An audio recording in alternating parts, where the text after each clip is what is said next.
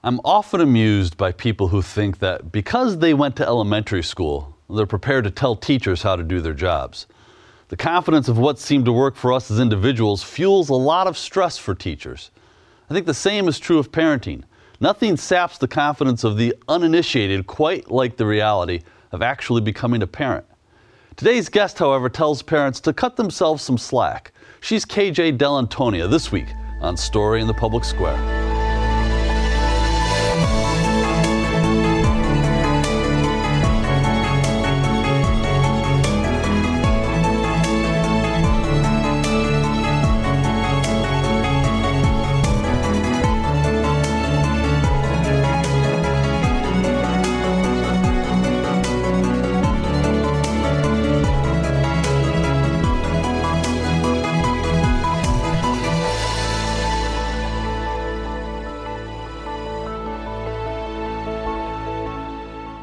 Hello and welcome to Story in the Public Square, where storytelling meets public affairs. I'm Jim Ludis from the Pell Center at Salve Regina University. Alongside me is my friend and co-host, G. Wayne Miller of the Providence Journal.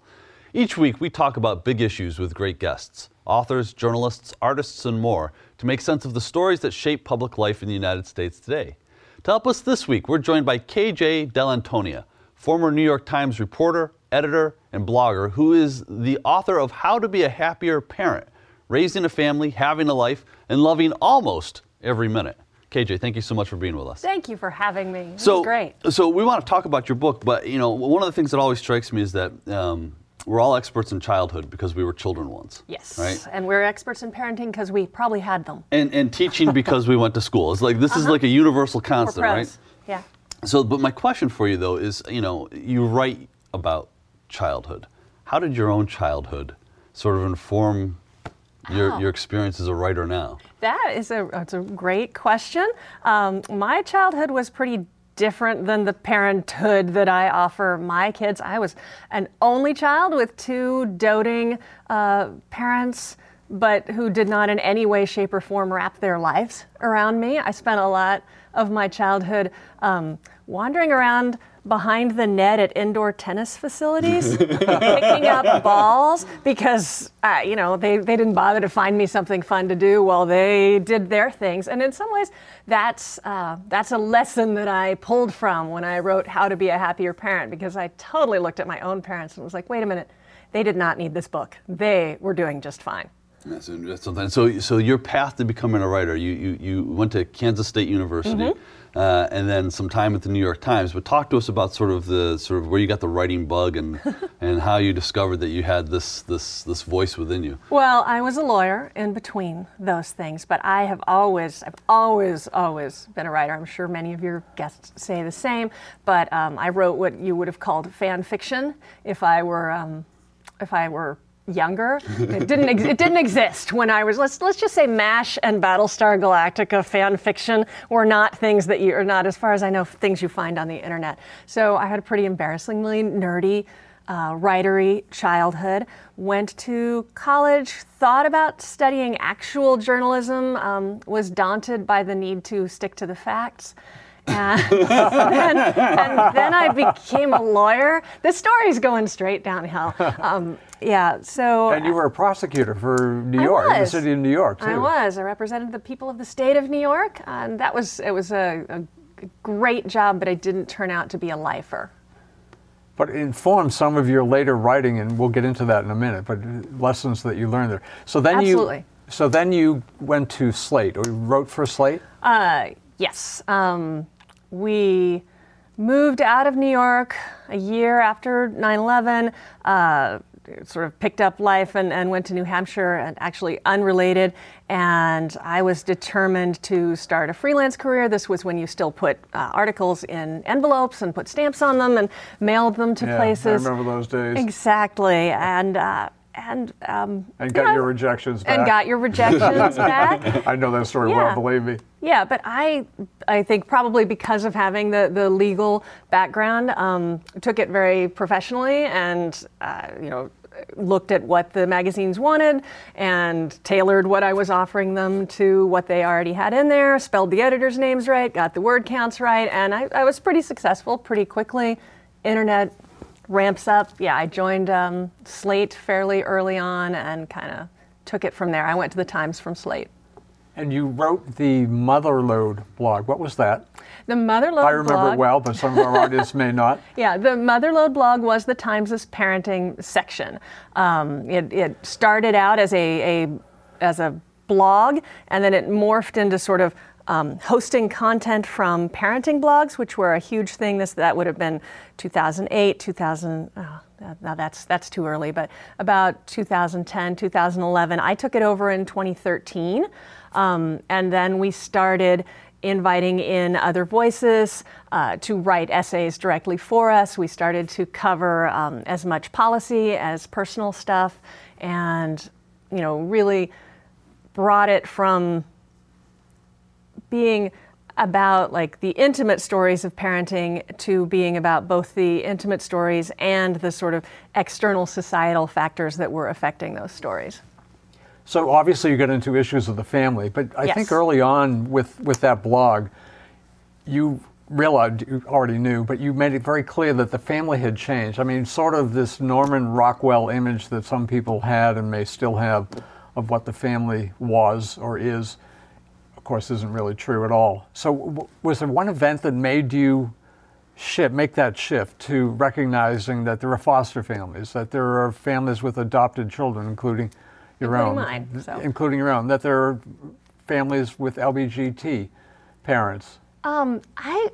From the minute I took, well, first of all, one of my missions after taking on, it took a long time to accomplish, was to change the name. Motherlode was really a funny name when it was named, and I love the people that named it. And it was meant to be a pun. It was the Motherlode of parenting information.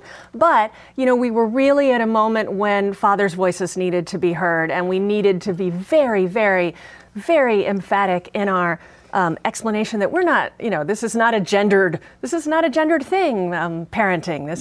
This is something that, we all do. So that was part of the mission for me from day one. And it's now, it became Well Family and still exists as Well Family. And now the Times has a section just simply called Parenting. Pretty nice. Direct, straight. You can guess what that is named after. But what I was going to say is, I had people talking to me constantly. My email box was always full. I had pitches for essays, and those pitches and the essays that I was reading were so broad, were so all over the map. They were from parents of kids who were identifying in different gendered ways. They were from LGBTQ parents. They were certainly from dads. They were from moms who were having different experiences. And then there was a point when I really looked at it all and went, oh wait, what we're missing here is the kind of people who aren't going to send me an essay. So then we started a column we called, or a section that we called How I Do It.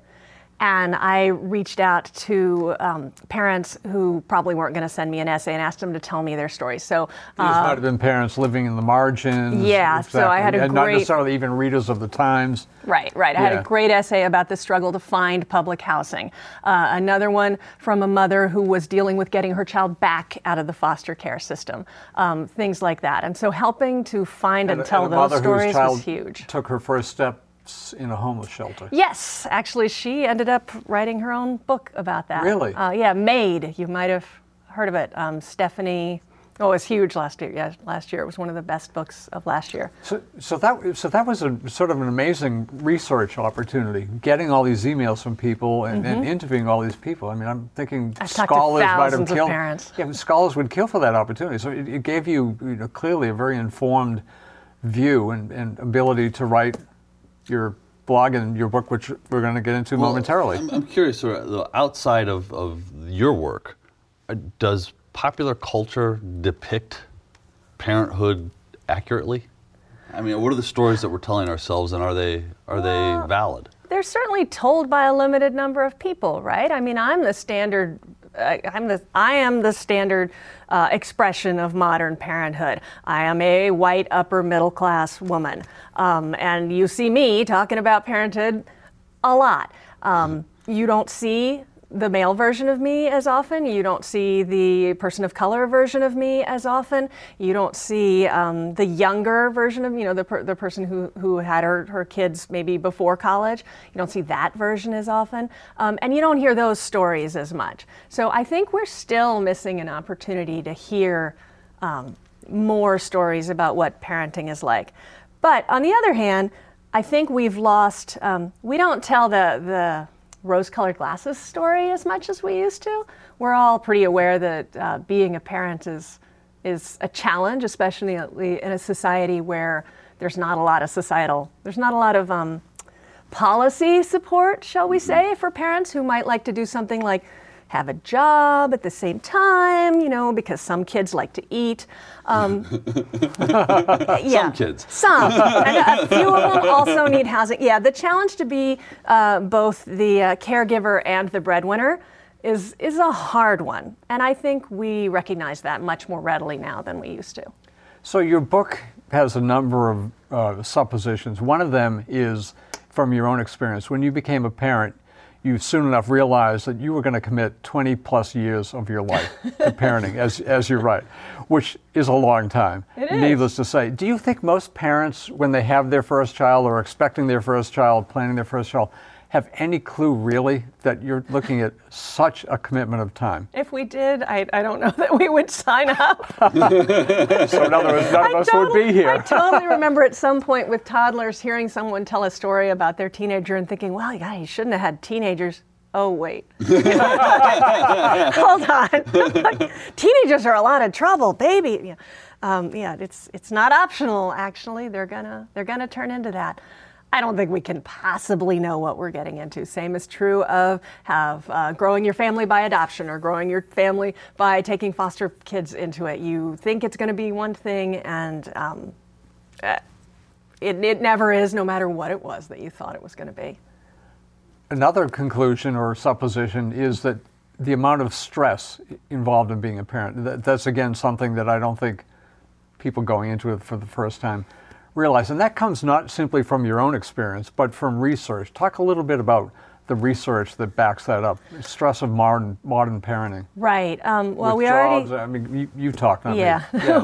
We already talked about the many people that I interviewed in the course of working with the Times, but I also did some research. I worked with a professor at Fordham University. We pulled together 1,000 representative parents of kids from. I think we went 3 to 15. I tried to make them reflect the population and just asked questions about what in their parenting experience did make them happy and what didn't. And we definitely got a lot. We got results that reflected a lot of stress out there. And it's the stress of having kids in a time when the ladder is no longer quite so clear. I mean, a lot of us, climbed a really obvious ladder of college, graduate school, career, whatever.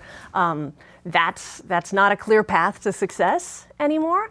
And it's also the stress of raising kids in a society that tends to kind of assume there's a parent at home and a parent in the workplace, when for the majority of us at this point, there's not. Both parents are in the workplace, and actually in a lot of families right now, there's only one parent, and that parent had better be in the workplace.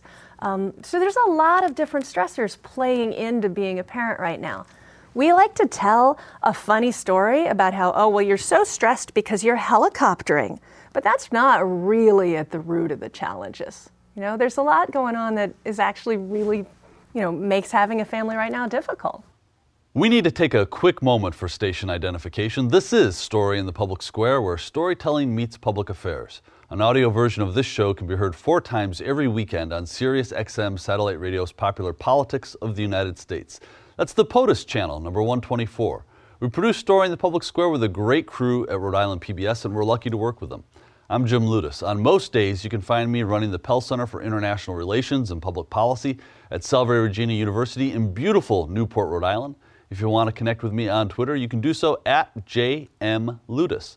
Joining me as he does every week in the co-host chair is my friend G. Wayne Miller, who is an award-winning journalist with the Providence Journal, and the author of 17 books, including the recently published Kid Number 1. You can find Wayne on Twitter too, at @GWayneMiller. And our guest this week is KJ Dellantonia, a writer whose work you may know as a reporter for the New York Times, or as a blogger for the Times Motherlode blog, or as a contributing editor to the Well Family section of the Times. We're talking to her today about parenting in this modern, stressed-out world, and her new book, How to Be a Happier Parent, Raising a Family, Having a Life, and Loving Almost Every Minute. You can find KJ on Twitter at KJDellantonia. So KJ, I think as a parent myself, the question that I have for you is, what is the secret to being a happy parent? I think the secret to being a happier parent is not to always put your kids first. I think that my research, everything. I don't just think this. Kids who believe that they come first are actually pretty stressed out kids. I want you to imagine feeling as a child that your parents' happiness depended on you, that your family's schedule depended on you, that everything, in fact, revolved around you. It sounds pretty good, but it actually, it's giving kids an improperly sort of inflated view of who they have to be in the world, when really their job ought to be just to be exploring, being kids, be playing around, not maybe be making some top team or hitting the violin really hard, or any of the variety of other things that we sometimes do put on our kids. And then as parents, it's important for us to take a step back and sort of embrace our adult lives even after we have kids. A lot of people, once they have kids, so there's that year-long period after you first have a baby, especially that first one, you really almost can't do anything. I mean, right. Everything you do is accompanied in some way, shape, or form by this little screaming bundle. And if it's not with you, you have to know where it is at all times. There is no just sort of dropping it off at the...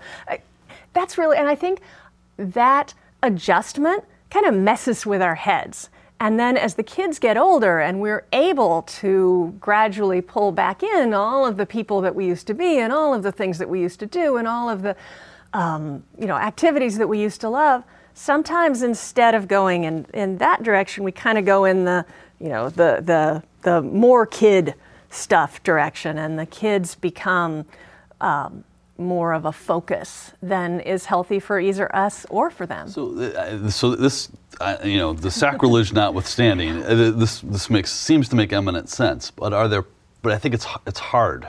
It is for hard. Parents to do that, and particularly it feels very risky. Well, that's it. That you're somehow neglecting your child if Right. you are not hovering. Yeah, right? no. What if I had only taken my child to the chess club when they were 3, they could now be the chess champion and being admitted to all these fantastic universities, right, and heading off into a glorious career in public service, and I destroyed all that by deciding to play tennis instead with the limited budget that we had when the child was 3. So let me just take that. I can take it down a math route. It's funny because it's real, right? It's funny because it's true. Are there strategies? Are there practical things that parents can do to help them adopt that kind of mindset? I think thinking about our own life paths is I already said it's not useful in terms of, you're going to graduate from school and you're going to get a job, and most of us, but the important thing is, I don't know you guys' history, but most of the adults that I know, while they followed that path up to a point, then promptly sort of dropped off it, as I did. I did go to law school. I didn't end up as a lawyer. Many of the adults around us are in their second or third or fourth career, or they have a passion project, or they have, they're fed by other things. They're not doing the thing that their parents enrolled them in at age 3, or even at age 5.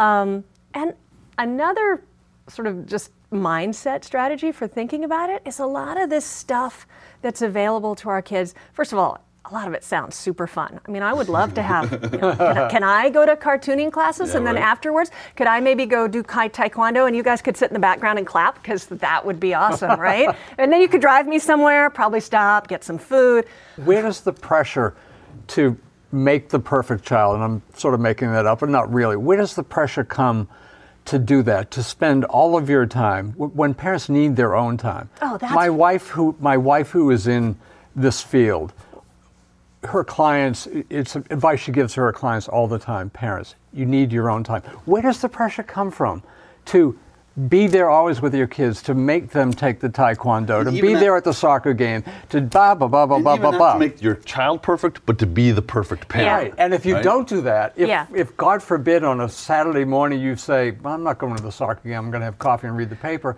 you feel guilty. Where does that come from? These pressures. So I think it's a bunch of things, and one of the things is the change in what we can expect for our kids versus what our parents could expect for us.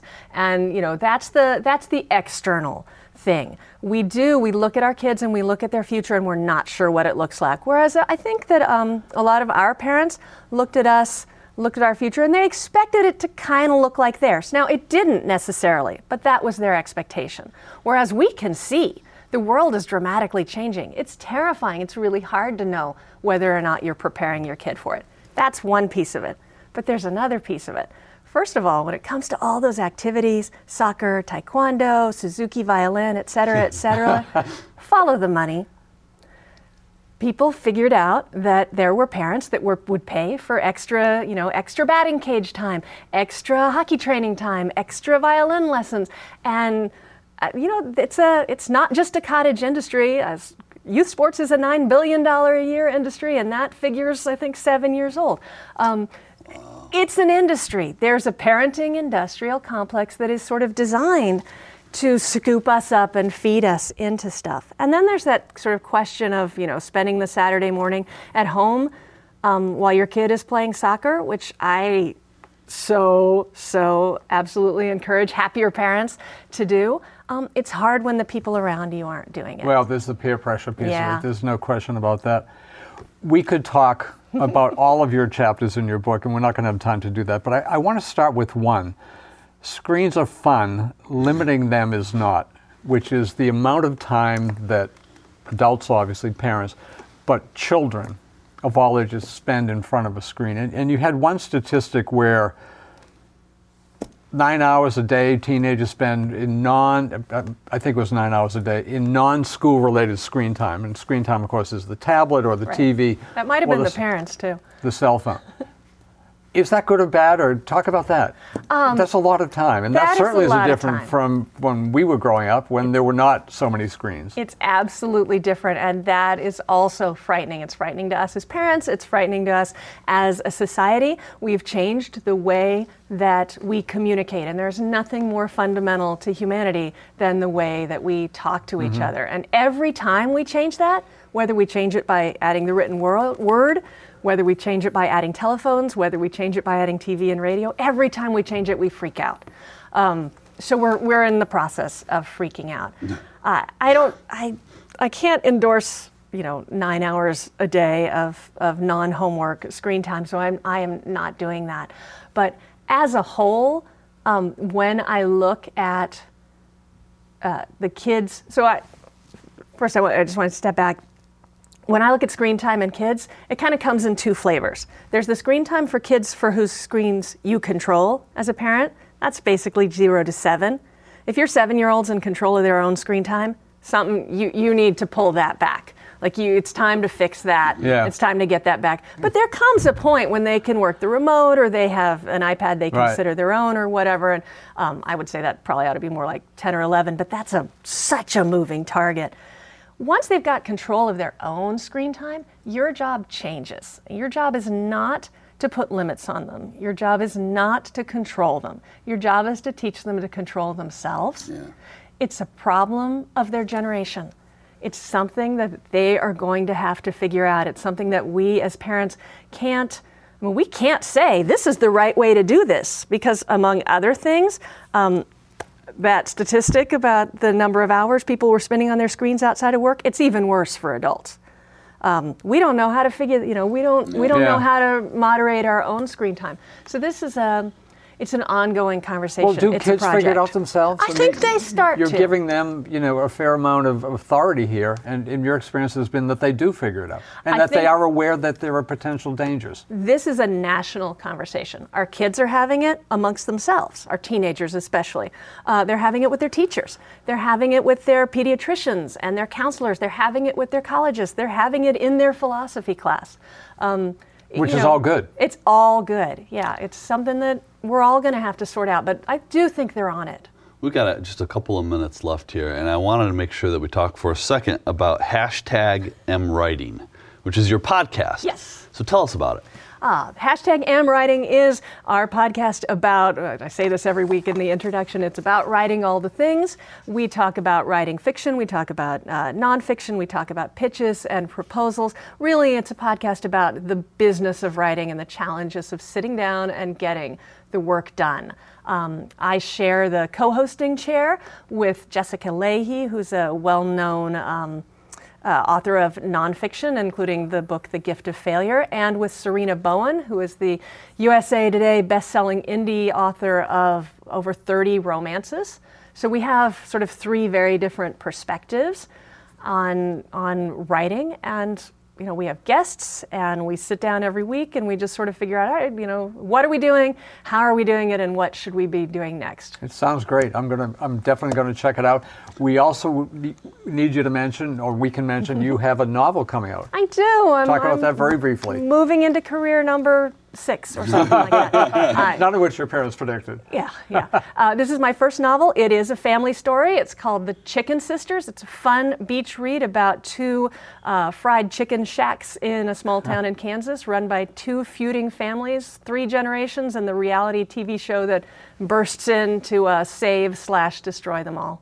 So, why do you write?